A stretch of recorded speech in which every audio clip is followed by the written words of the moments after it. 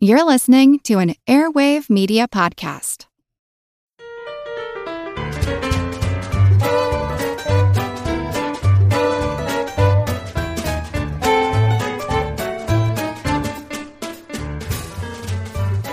Hello, captivating cool cats craving for cranial crumbs. Welcome to Good Job Brain, your weekly quiz show and offbeat trivia podcast. This is episode 83, and I'm your humble host, Karen, and we are your surly circle of surrogates surfing and surveying for certain cerebral surprises. Oh, Nice. I'm Colin. I'm Dana. And I'm Chris. Surrogates are meerkats. Oh, okay. FYI. Not surrogate. Surrogates. Right. Surrogate. And we're going to start the show off with our regular correction installment. Actually. Yes, we have an actually. Tom and Nathaniel wrote in. I talked about the mimic octopus a couple episodes ago. I totally didn't know this. Do you guys know this? What is the plural form of octopus? I think it's Octopi? octopuses. I agree. And but I only think, because I it- feel like I've heard this before. Yeah, I think it's one of those things where it's not, people say octopi, but it's not really octopi because it doesn't come from, I don't know, something like that. What is it? So, since octopus, the word is from Greek rather than Latin, octopi doesn't make sense because that's a Latin thing, not a Greek thing. So the correct form is octopodes. Oh. Yeah. Octopodes? Yeah. That's cool. Octopodes. Huh. But Nice. some grammarians and some professors and experts of the English language may argue that that's kind of old school. Okay. So can be also octopuses. Okay. So- Okay. I mean, and let's be honest, like, if you were in a conversation and you just dropped in octopodes casually, people would be like, what did you say? There What? would be eyes rolled Yeah. We would all not be in the conversation around. anymore. Oh, we're doing this now? All right, I think we're done talking. Well, now you know octopodes and octopuses are Okay. But acceptable. octopi, No. off the table. Unless you're putting it in a pie. Right, unless it's a And then pie that's made of octopi. octopodes. Yeah. Octopode. Pie that has octopi. 8 tendrils. Oh, that's a weird pie. Oh, Listeners, But that's eight doable. pies are octopi? if you Yeah. would like to Octopi. make an octopi, please Yeah. send us pictures. Wow. Twitter.com/good.brain. Yeah. Yeah. All right, let's jump into our first general trivia segment, Pop Quiz Hotshot. I am picking a random Trivia Pursuit card from the box. Here we go. Blue Wedge for geography. Where in the solar system can you find the Sea of Cleverness, the Marsh of Decay, and the Lake of Fear? Chris. I believe this is on Earth's moon. Yes! Okay. Oh, you Nice. kind of psyched me up. Well, I just want to be clear. on It's Earth's Earth's moon. Our Yeah. moon. Yes. Yes. Right. Correct. As in not moons of other planets that may or may not be in the solar system. That's true. You know what? That's a good clarification. So it's a big M moon, right? Right, yes. Yeah. The moon. Yeah. Oh. Yeah. So Big M moon is our moon. I think so, Yeah. right? I think that's commonly the accepted. moon. Oh, okay. The Okay. moon. Pink Wedge for pop culture. What language is Brad Pitt's character allegedly speaking in the movie Snatch? Dana. Is it, like Irish or Gaelic? No. I don't get this Are answer. they looking for Cockney rhyming slang? Or Is what the are answer they? English? Yeah. Oh, okay. All right. It yeah. is Yeah. English. Okay, I think Oh. it's just a trick question. With the little line here, the character's impenetrable accent is a running joke in the film. Oh, okay. right. Yeah. Because he's Right. supposed to be a gypsy. He's speaking English, but it doesn't. It's Yeah. heavily Nobody can understand accented. him because it's so accented. That was a weird But I thought trivia it was question. throwing Trivia in question. slang Yeah. from Somebody other thought they were being languages. clever. Yeah. All right. Okay, Yellow Wedge. What footwear did hecklers brandish to mock 2004 presidential candidate John Kerry? Oh. Oh. Flip flops. Yes. Purple Wedge. What 1996 fictional diary included a running tally of the heroine's cigarette, alcohol, and calorie consumption? Oh. Dana. Bridget Jones's diary. Yeah. Yes. Bridget Jones. All right, Green Wedge for science. How do I pronounce this? A commondor, a comondor, Yes. is what kind of animal? Yeah. Komondor. Colin. It is a dog. Yes. And this is a good trivia. They're the shaggy, like, mop-like dogs on the cover of, like, Odelay. You know, yeah, the from Beck Beck's album. album. Yeah. That's a commandor. Wow. That's right. Commandor. We had this Yeah, we've had this at trivia at trivia before. I think we have had it at trivia. It's like a picture of it. I'd be like, Yeah. it looks like The do you mop spell it? dog. Komondor. Huh. Yeah, Condor. and it's a real dog, and I think I'm sure I learned that from Pub Quiz It somewhere. looks like yeah. an old English sheepdog with dreads. All right, Orange Wedge, last question. What fiery baseball manager got so mad during a 1990 game that he uprooted first base, threw it onto the outfield, and then picked it up and threw it again? Take that. I think that was Lou Piniella. Correct. Okay. I don't know who that is, but... He was a fiery baseball manager and a fiery player in his day as well. Oh, okay. Good job, Brains. Yeah, Wow. not bad. Cool.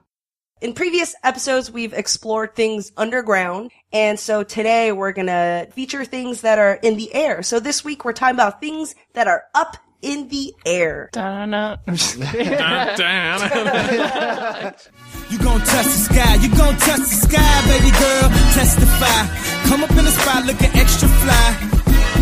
For the day you die, you gon' touch the sky. We back at home, baby. Sky high, I'm sky high. Okay, so let's get the obvious one out of the way, and I'll talk about airplanes. Yeah. I think I did a quiz about airplanes on a not so long ago previous our all-quiz episode. bonanza. In all quiz bonanza. Yes, we talked about airplanes. So Are here's you gonna do the here's- same quiz? 'Cause Here's we're even gonna more. ace Yeah, that. we're doing same quiz again, and then I've got it written down twice. We're gonna do it twice.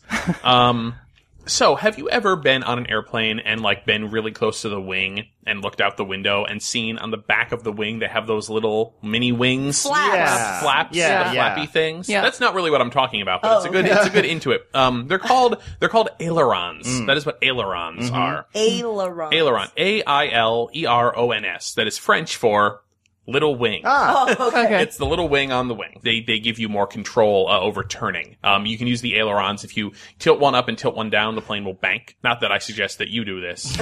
Yeah. One could. You are not piloting. One might. So there was a lot of debate back in the day over who had actually invented the aileron, because there were a lot of various people claiming that they had invented it.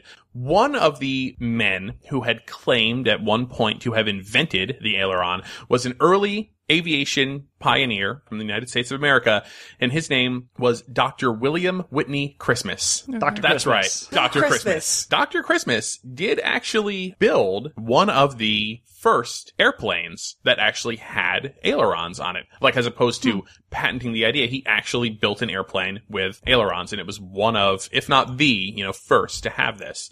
However, that is probably the only good thing we can say about anything that Dr. Christmas did in the field of aviation, or any of his airplanes.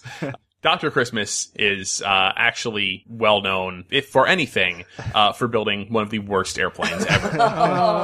Dr. Christmas says that the first airplane he ever built was called the Redbird 1. Then he says that it was completed and that he flew it on March 8th, 1908. Now that date is significant because we know for a fact, a recorded historical fact, that 4 days later, March 12, 1908, Glenn Curtiss, who was one of the early pilots, he actually made the first pre-announced successful flight of a heavier than air machine. So this was the first time anybody had ever said, because the Wright brothers, they just happened to get their plane off the ground. Right. This was And tell the people first, afterward. I am going to fly a plane. Come watch me. And he was the first person to ever do it. Pre-announced. A couple other little trivia pieces here. A little bit of a segue. The plane was called the Junebug, and Glenn Curtiss was the first guy to ever get issued a pilot's license in the United States. Orville Wright got license number 5. That must have killed him. because That they- must have just killed him. They did the first batch alphabetically. Oh. So anyway, He's we like, know- I made this, Yeah. you guys. So Dr. Christmas says that he built the Redbird 1, that he got it to take off, that he landed it, and then he flew it again and again and again for the next couple of days, until such time as he smashed it into a tree.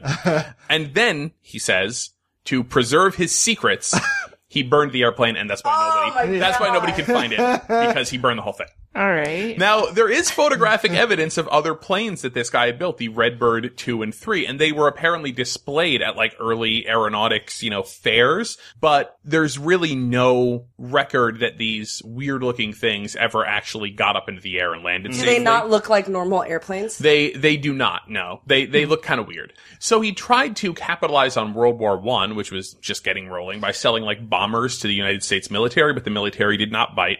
And so finally in 1918, he was able to convince investors to come in with him and give him money to build this plane idea that he had, and he was actually able to convince the Army to loan him an engine for the plane. So he had the money, he had people building it for him, and he called it the Christmas Bullet.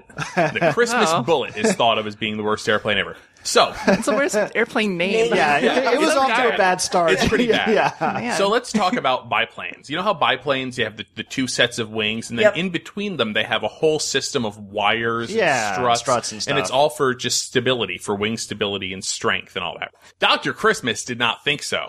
Dr. Christmas felt that the best way to build an airplane was to have the wings flap like a bird's. So, Yeah, natural. so that he just popped the wings on there, and he didn't want them to stabilize. He wanted them to be able to go up and down like a bird's because, birds can fly. So clearly the airplane Yeah. wings should flap. Copy nature. So he actually he was trying to sell this small plane idea to the Army with the idea that we would be able to use the Christmas Bullet, the United States military, to conduct a daring solo mission to kidnap Kaiser Wilhelm himself, thus, bringing about an end to World War I. And he hired all these people to build it at the early aeronautics companies who were just like, you are crazy, this won't work. This will not work. I'm not taking credit for this. But he found people to pay to build this thing. Give him credit, go big, I mean, Yeah. start, yeah. Absolutely. He Gift of totally gab. believed in himself, and he believed in this design. What happened with the first test flight of the Christmas Bullet is that the plane took off, the wings ripped off of the fuselage, and the whole thing crashed, and the pilot died. This was the only test pilot they could find who by was the willing Christmas to go bullet. up in this thing. What Dr. Christmas did was, apparently, lie. Took out an ad in magazines and newspapers saying that his plane had completed a totally successful test flight, had flown super fast, and was awesome. He burned the test pilot to cover his secrets. Rebuilt the plane. It's a little dark. It's a little dark. That's really tough. So he rebuilds the plane, sends the rebuilt Christmas Bullet up, and this is 1919, sends it up on another test flight, piloted by a pilot, this time with the very fitting last name of Jolly. Flying the Christmas Bullet. Did he have a holly jolly Christmas? He did not, because the wings ripped off and the plane crashed and he died. Sorry. And this turns out to be pretty much the end of Dr. Christmas's career. Good. Storied career in the field of aeronautics. He was thought of as being a tremendous salesman and able to convince people to do things, but not so much a designer. That he convinced pilots to pilot his plane. He convinced pilots to pilot the plane. Yep. Unfortunately, that person was also the last. Yeah. No, the first guy wasn't the last. That's true. The second guy went up two in suckers. there. You got two He's like, suckers. and what modifications have you made to the design? Nothing? All right. I'll give it a shot. This totally has something to do with in the air, but I'll get there. Trust me. I'll Okay. get there. I'm going All to right. frame it in a weird way. So a couple of episodes ago, we had a hot episode, things that are hot. And Colin, you talked about capsaicin and the heat of peppers. And we talked about ways to soothe pepper burns. But we never talked about why are peppers hot. Do you guys know why are peppers hot and spicy?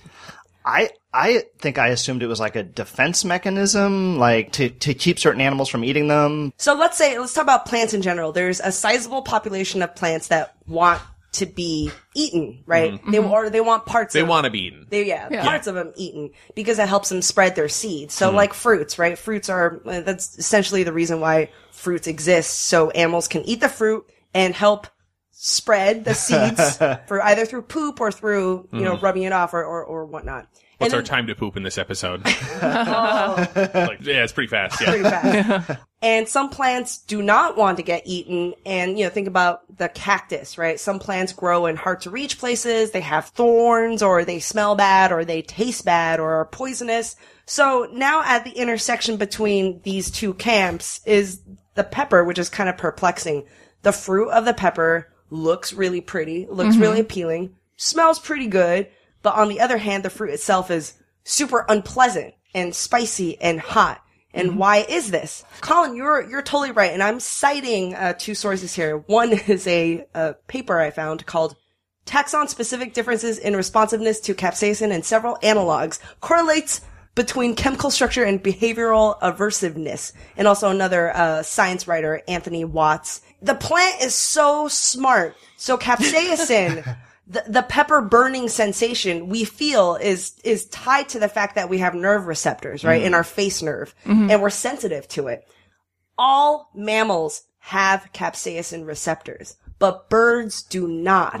So birds can eat a buttload of peppers and not feel a thing.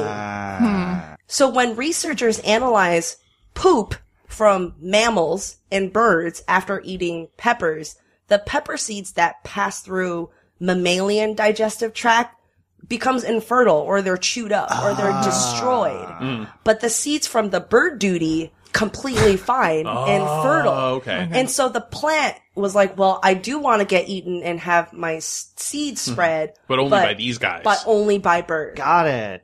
Yeah, I think I had read about the birds, but I never really understood, well, like, why? What's to what end? Yeah. Yep. And it's because their digestive system doesn't ruin the seeds. So that's the current line of thinking, and research suggests that pepper plants yield hot peppers is the plant's way to select its eaters. Well, they also have the advantage of, you can do some airmail delivery of the.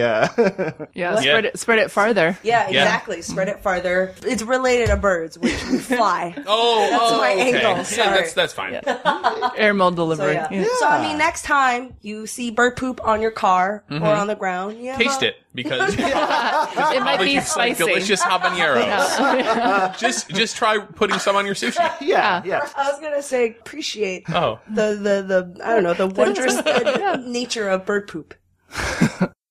Okay, I have a quiz for you guys. All right. It's kind of a grab bag Okay. of things that are in the sky. We gotta get our buzzers ready. Get your buzzers ready. First question. What type of cloud produces rain? Oh man. Chris. It's a cumulonimbus. That is one type. Oh, Nimbus really? is the kind. Nimbus. Okay. Yeah. When it comes to clouds, are cumulus clouds low etage, middle etage, or high etage? I don't know what that means. Yeah, do we get to know what an etage is? Oh, Etage. stage. Yes, it's French for Right, stage. Yeah. Oh. It's like, is it low? I believe they're high. No, I was going to say they're low. they are low. Yeah. They're the closest to the they're ground. the ones that are, because they're like, because fog is really close to being cumulonimbus clouds, right? 'Cause Yes. It's just like clouds that are sitting on True. us. Yes. It's cloud on the ground. Yeah. Ground Yeah. cloud. Yeah. I never thought about that. Wait, is really fog like cloud? Yeah. Yeah. Ground cloud. It is ground cloud. That's amazing. This nickname for the reduced gravity flight is based on its effects on the passengers. Karen. Is it zero G? No. It is the vomit comet. Yeah. Yes. What? That's what they put you Yeah. on, when they do an airplane and they'll go up and down to like really fast Yeah. to simulate reduced Right. gravity. Like So they'll you'll use have- it to They're film doing- zero-G scenes in Yeah. movies sometimes. So they're doing parabolic maneuvers where they go up at a sharp 45-degree angle, and then Drop down. kind of they roll it at the top. Yep. And that's when you're 0 Gs. That's Yep. when you can fly, and then they go back down. And so you're feeling extra gravity on the way up and on the way down, but in the middle, you're flying. It makes me queasy Yeah. just thinking about it. Yeah, and Yeah. they do it. So you get it for around 20 seconds, 10 to 17 seconds, something like that. That's how long you're flying, and then they go back down and they do it 20 times, like 20 to 40 times, I can depending see on how what you're that- up to. Well, they give you techniques to not vomit. To not do yeah. that. Oh. Yeah. No, it's about where to look and gotcha. It's mostly anxiety induced. Just really? the doing that, and then probably smelling other people's food. That's my assumption. Is like I was like I chain could, reaction. Yeah, I was like I could probably stand by manage me. my anxiety, but if I saw it like fly or saw people smelled it, it Yeah. probably would trigger. yeah. Especially at zero gravity. Yeah. Yeah. Sorry. Sorry. All right. So here's a question for you guys. How high does the vomit comet go to create the parabolic maneuver? Is it 24,000, 34,000, or 44,000 feet? Well, I mean, I know a normal jet is at 30 something. I'm going to guess 44. I'm going to guess the highest one. I'm going to guess the lowest one, 24,000. I'll guess mid. Nice. It is the middle one. It's always the middle one. It's the bottom of the parabola is 24, and then it goes to 34, and then back to 24. Like that's how it works. What 2009 movie was released in Russia as "I Wish I Could Rise to the Sky"? Up.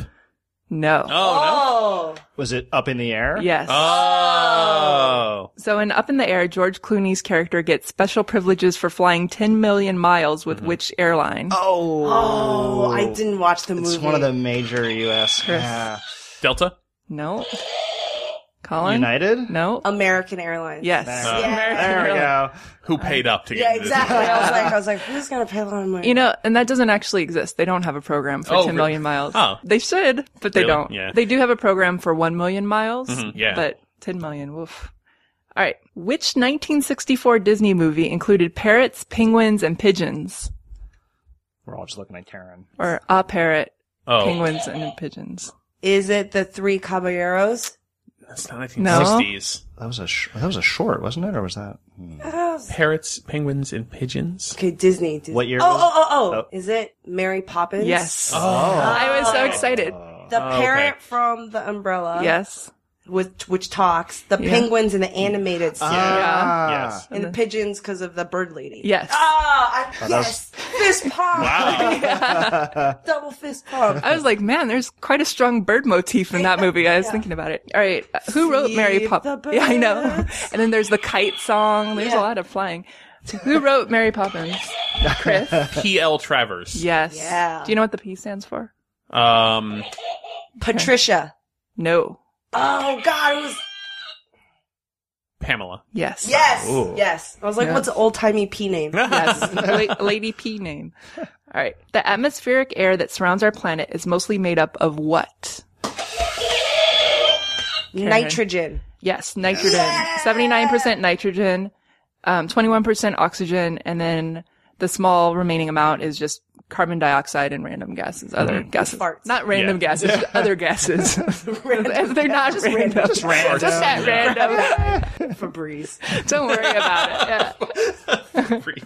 All right, there are 5 basic layers to the atmosphere. I'll tell you what they are. Oh, okay. Yeah. Can you okay. put them in order from closest to the Earth? There's just 5. Okay. Five of them. Okay. That All was right. like 4th grade science Yeah, class. yeah, Oh, yeah. You guys ready? Sure. They We're are, gonna bomb this. well, the thermosphere, the exosphere, the troposphere, stratosphere, and mesosphere.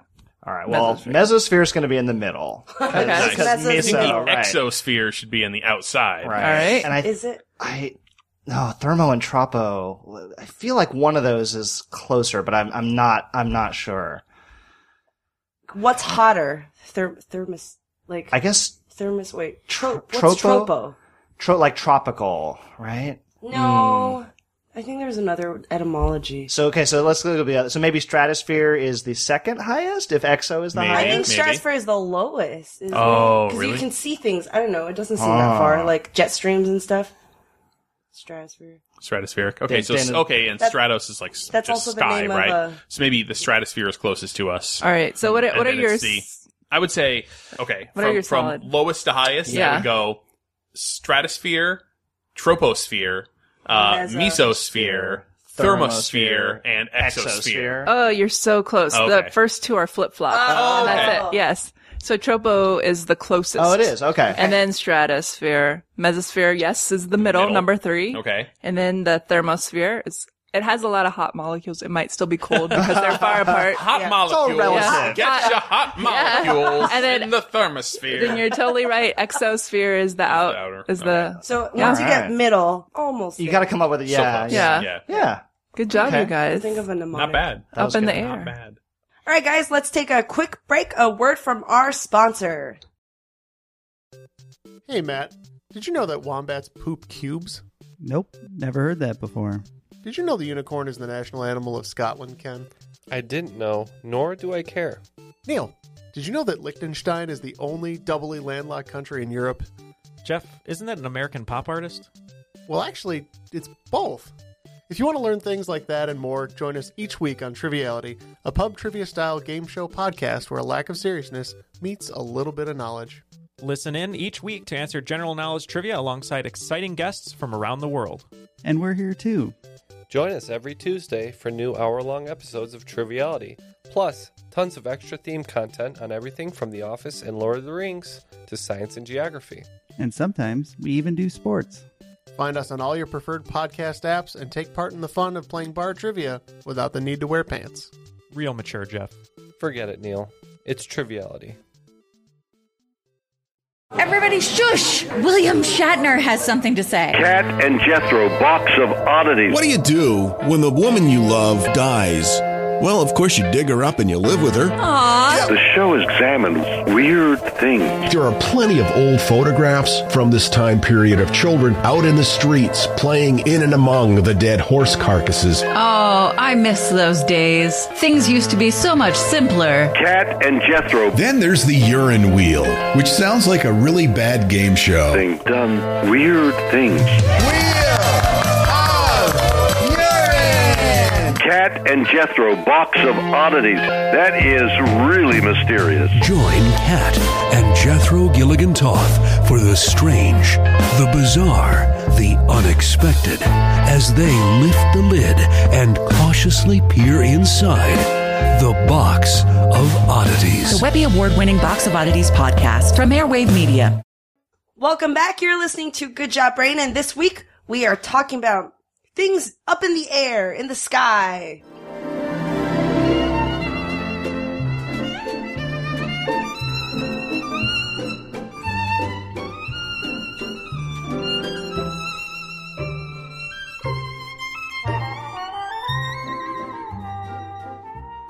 So we've all, I think, at one time or another worked in tall buildings. I've worked as high as, I think, the 13th floor on a building before. Whoa, I can't believe the building had a 13th floor. I know, that's Typically, what I they thought, leave that off. I was actually very happy that building had a 13th floor. It didn't give in to the superstition. You know what's kind of weird is that the building where we stayed in the hotel for our wedding is actually in Chinatown, and it doesn't have a 13th floor, but it does have a 4th floor. Oh, that is weird. That is strange, yeah. 4th floor is means death.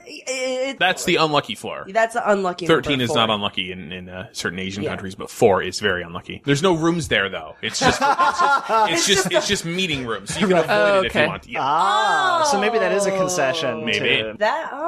Interesting. Yeah. It's just a bunch of dead bodies. That's what. There is a floor. Yeah, that's where they keep them.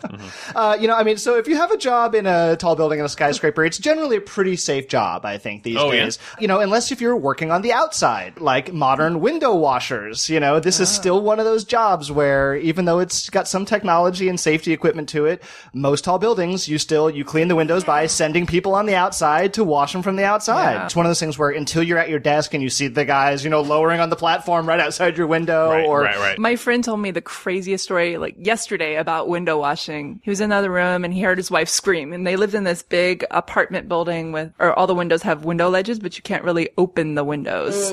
And so she screams, he runs out there, and there's this red hawk there with a pigeon that it's eating, and it's smearing the pigeon all over their ledge and the window, and she's yelling, and they call the building and they're like, well, we're not going to clean the windows for another 6 months. And so they just had to live with that outside their window. Just a daily reminder. The carnage. Mother Nature. Yeah, you think you're in this modern apartment and all protected. No. Girl's gonna get you. Yeah.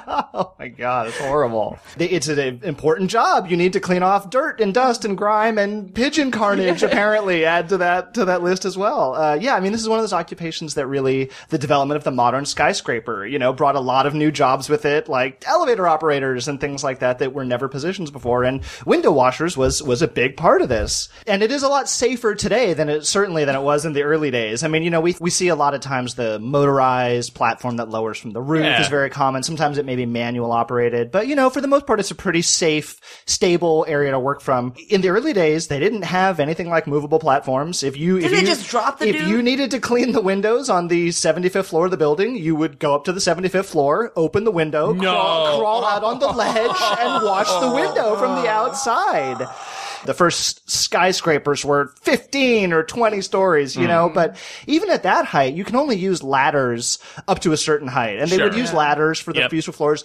They would have scaffoldings that you could build up, but you can't build a scaffolding that's 80 stories tall. And at a certain point, you literally would just go up to the floor, crawl out on the ledge, clean the window from the outside. You would strap yourself in, but this was dangerous, scary work. Yeah. I would like to read to you guys from an article from 1934 here that I think will put this in perspective a little bit. Fear of heights is acrophobia, right? Yeah. Acrophobia. Acrophobia. Mm-hmm. Like acrobats. Oh. All right, so I would like to read for you guys an article from 1934. This is from Modern Mechanics and Inventions magazine. And the title of this article is How a Skyscraper Window Washer Faces Death. So I will try and read this to you in my best Chris Kohler old-timey newsreel voice. Yeah. Okay. Hailed as Supermen, stunt artists are paid fabulous sums to risk their necks for a thrill-hungry public. Yet their most hair-raising feats are duplicated every day by the daring men who clean the windows of the nation's towering skyscrapers. And it continues on. The aces of the Window Brigade put circus acrobats and parachute jumpers to shame, for there is no margin of error, no nets or parachutes to break a possible fall. An error in judgment, a slip of the life belt, and the window cleaner has signed his own death warrant. Below him there is nothing but a yawning city canyon, a square of concrete pavement to land and die on. Jeez. Yeah. So, not to get a little over dramatic about it. And it's accompanied by several photos of the crew of the men who, all men at this point, of the men who clean the windows in the Empire State Building in New York City. And the photos are pretty harrowing. You look at them. These guys are literally out on the edge of the building. They have a leather strap that has two hooks on it. They hook themselves on one end, they hook themselves on the other end, and they are leaning off the edge of the building at 80 stories above the streets of Manhattan with their cleaning tools in their hands. You couldn't work if it was too windy, because you get blown off. Yeah. For obvious reasons, you can't work if it's, snowing. I mean, not to mention the fact that cleaning the windows wouldn't make as much sense in the snow. That's true. Yeah. They interviewed the chief of the cleaning crew, and he came from working in coal mines for 10 years, to sort of give you a sense. Yes, they needed to attract men who weren't scared of working. He says that sort of his first day job interview was he would take a guy up to the ledge on the 80th floor, open the window, and say, okay, can you get out there and just show me what you can do? And he says, he's like, I would know right then and there whether this guy was right for the job. He's like, either the guy would get out on the ledge and see what he could do, or the guy would just sort of, blanch and run away. And that was sort of the interview to see if you were hardy enough to be a window washer on the crew. We do, in fact, have the window washing industry to thank for one of history's greatest inventions. Squeegee! The squeegee! Yes, the modern squeegee. I did not know this. Did you guys know? Do you guys know where the word squeegee comes from? The sound it makes? I had always thought it was, Is it portmanteau? It just seems very, like an onomatopoeia word. Yeah, like squeegee on the outside of the window. That's what it sounds like when I clean the window. It derives from an older word called a squilgee. And a squilgee was like it's like a wooden blade, kind of like a broom, and like fishermen would use it to like scrape fish guts and just scales all the debris off the decks of their ships to keep the deck safe. Yeah. And so from there, it kind of became a squilgee for a window to a squeegee. But yes, modern window washers in the 20s and 30s brought us the rubber-bladed squeegee that we now take for granted and use all around our own homes. Wow. Apparently, the original device in common use was called a Chicago squeegee, which does sound like something you would see on Urban Dictionary, but it was in fact a valuable tool. Or it's like a mob move. Yeah, right. Give him a Chicago squeegee. We're going to go send him a Chicago squeegee. Yeah. So if you are in a tall building and you are looking at a nice clear view of the windows, thank you to the men and women who put their safety at risk to keep them clean. Do window washers get paid more because it's super dangerous and only a selective type of people can do that type of work? Yeah, I'm not sure about in today's environment if they get paid more or less relative to other professions. There is a fun little anecdote from this article that I was just reading to you where he says, so this is again 1934. The average window cleaner gets $30 weekly for 48 hours of total work. So that seems pretty good. $1934. It's not bad. Yeah. And again, as I say, they talk about one of the benefits of the job is you don't have to work when it's raining. You don't have to work when it's snowing. And you don't need to get it cleaned every day. That's right. Yeah, as Dana said, sometimes even with modern equipment, you may need to look at bird guts for 6 months. Yep.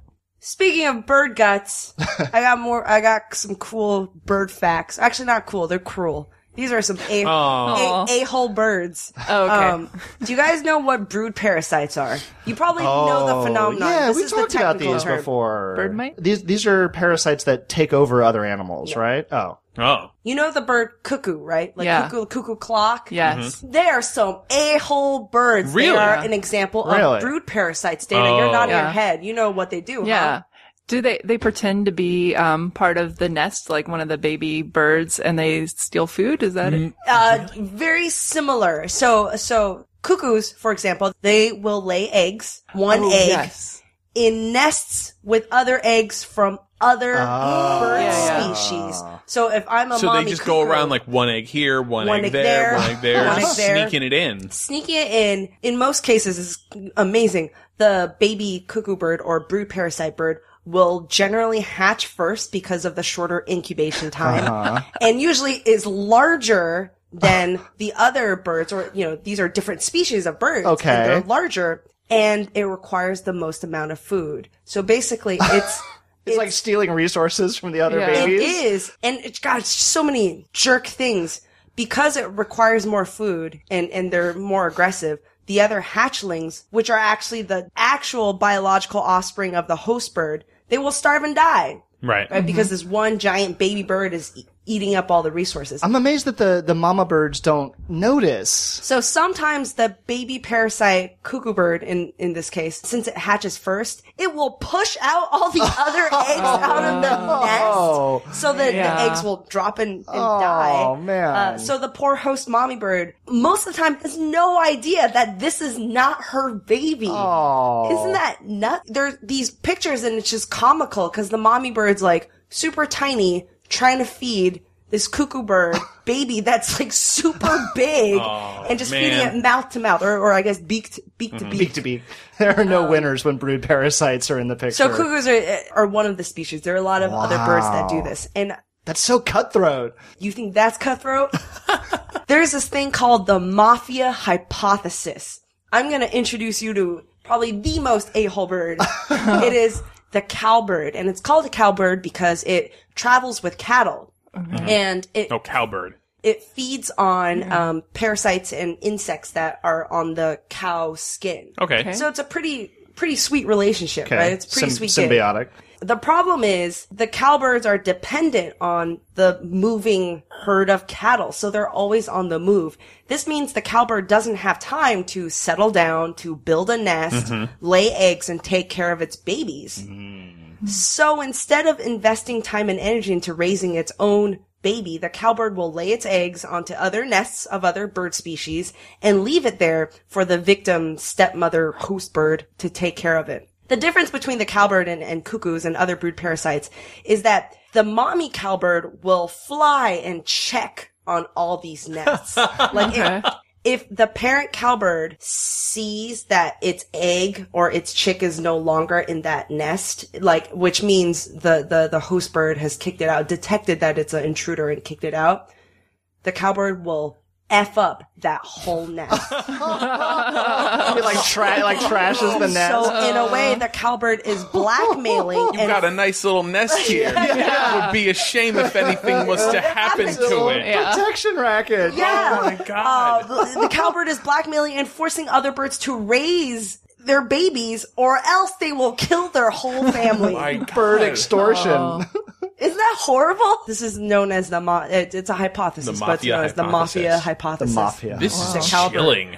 Welcome to our involuntary foster bird program. Are you looking for a podcast that your whole family can enjoy that asks the deep philosophical questions like, do trees fart? If you are, then you'll love Tumble, a science podcast for kids.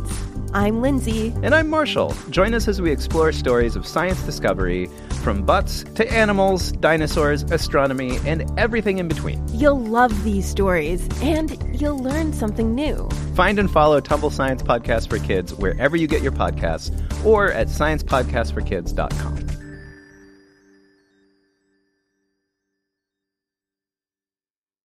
All right, our episode is nearing the end, but we have one more non-topic quiz from Colin, which is a surprise. What is it? Yes, I have a quiz for you guys called Double Double. Double Double. Double Double. Has nothing to do with hamburgers. It is a general trivia quiz here. The twist is that every answer I'm looking for will be 2 words, and each word will have a double letter in it. Whoa. So, not necessarily the same letter. But, wow. So, that's a little bit of a hint there. For all the questions are going to be 2-word answers. 2-word answers. And there's a double letter in each of the words. So like pitter patter. Yeah. Okay. Oh, okay. Sure. That would be the same letter. Doesn't have to necessarily be. Yeah. All right. All right. Here we go.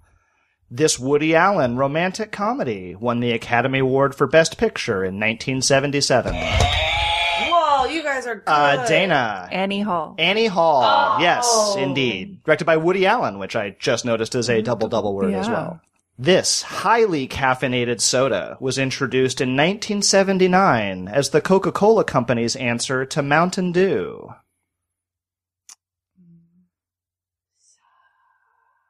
Like Mountain Dew, it is also a citrus soda, if that gives you any clue. Karen. Mellow Yellow. Yes. Mellow Yellow. Squirt. Fresca. So it's not mellow at all. It's actually it is more far from mellow. caffeinated. Yeah, just for comparison here, a regular 12-ounce can of Coke has 34 milligrams of caffeine. Mm-hmm. A regular 12-ounce can of Mellow Yellow, 53 milligrams of caffeine. Not mellow. Yeah. You were mellow before you had Right, the right. Yeah, until you crash. Yeah. You pee. You pee's yellow. This Yeah, it does. You are right, Karen. Yes. Time to poo, time to pee. Mark it. This comic strip character debuted in 1966 and was named after a popular confection.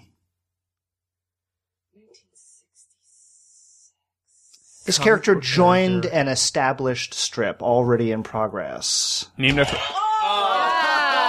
I believe that was Dana by a hair. Peppermint Patty? Yes! Peppermint Patty. Peppermint Patty, yes. Who Charles Schultz? I don't know how we all got that at the same time. Because I think we're thinking about titles of comics, and then once you said it was a character in it. Yes. And you're like, Right. okay, Joined Entourage existing. comic. Wow. Yes, Peppermint Patty. Wow. Yes, indeed, named after the York Peppermint Patty candy. Any legal issues? No.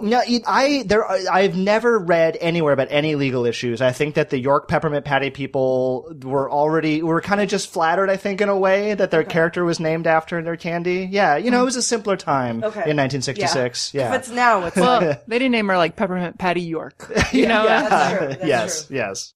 This British musical group can lay claim to the second best-selling movie soundtrack of all time, with over 15 million certified copies sold. British musical group. You want me to give you the year? Yeah. It was on the Billboard best-selling album charts for 120 weeks, ending in 1980.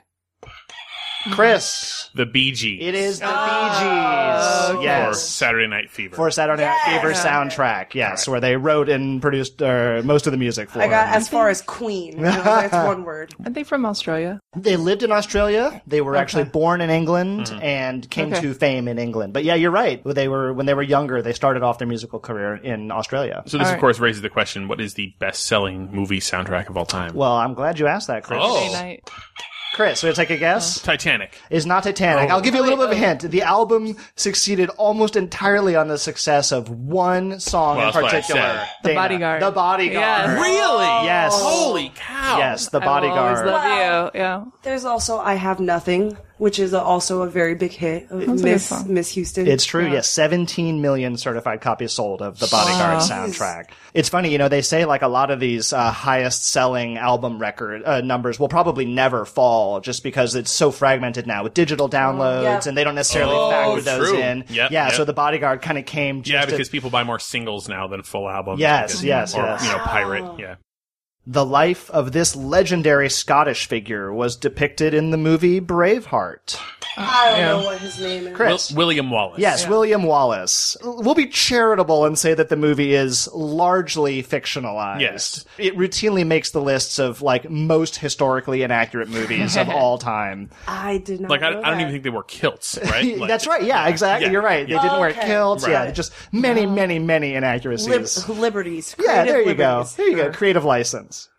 This traditional Italian sport can be traced back to the Roman Empire and involves tossing metal spheres on a dirt playing field. Karen! Bocce ball. Yes, bocce ball. Which is kind of a cheater because ball doesn't have to be in the name. It's true. Although in America, it's fair to call it bocce ball, but you're absolutely right. To be perfectly proper, it is just bocce. Bocce. Bocce. I think. I don't know. Sure, with our best faux Italian accents. Buongiorno. All right, we'll close out here. We'll close out here with one, which should be easy if you know your U.S. capitals.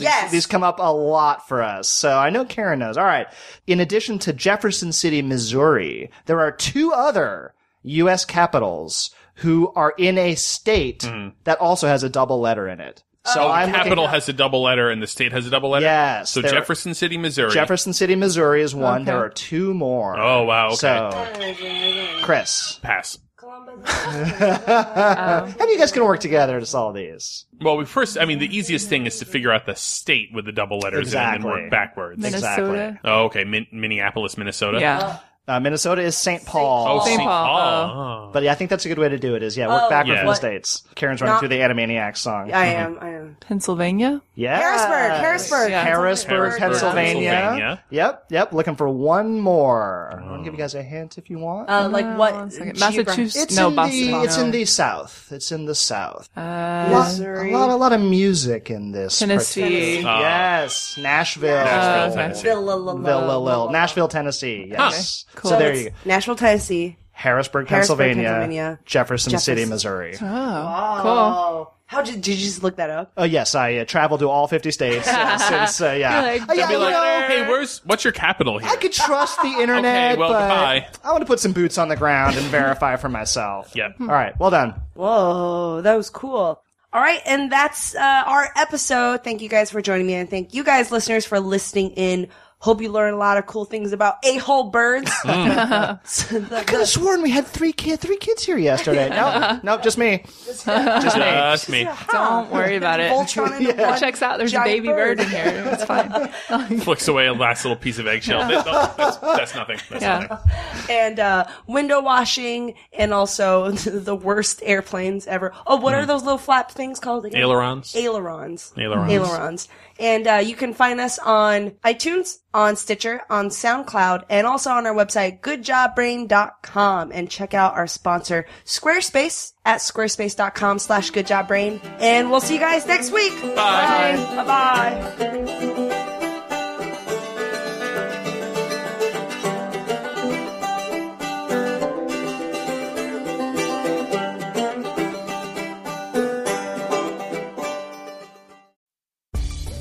Spend less time staying in the know about all things gaming and more time actually watching and playing what you want with the IGN Daily Update podcast.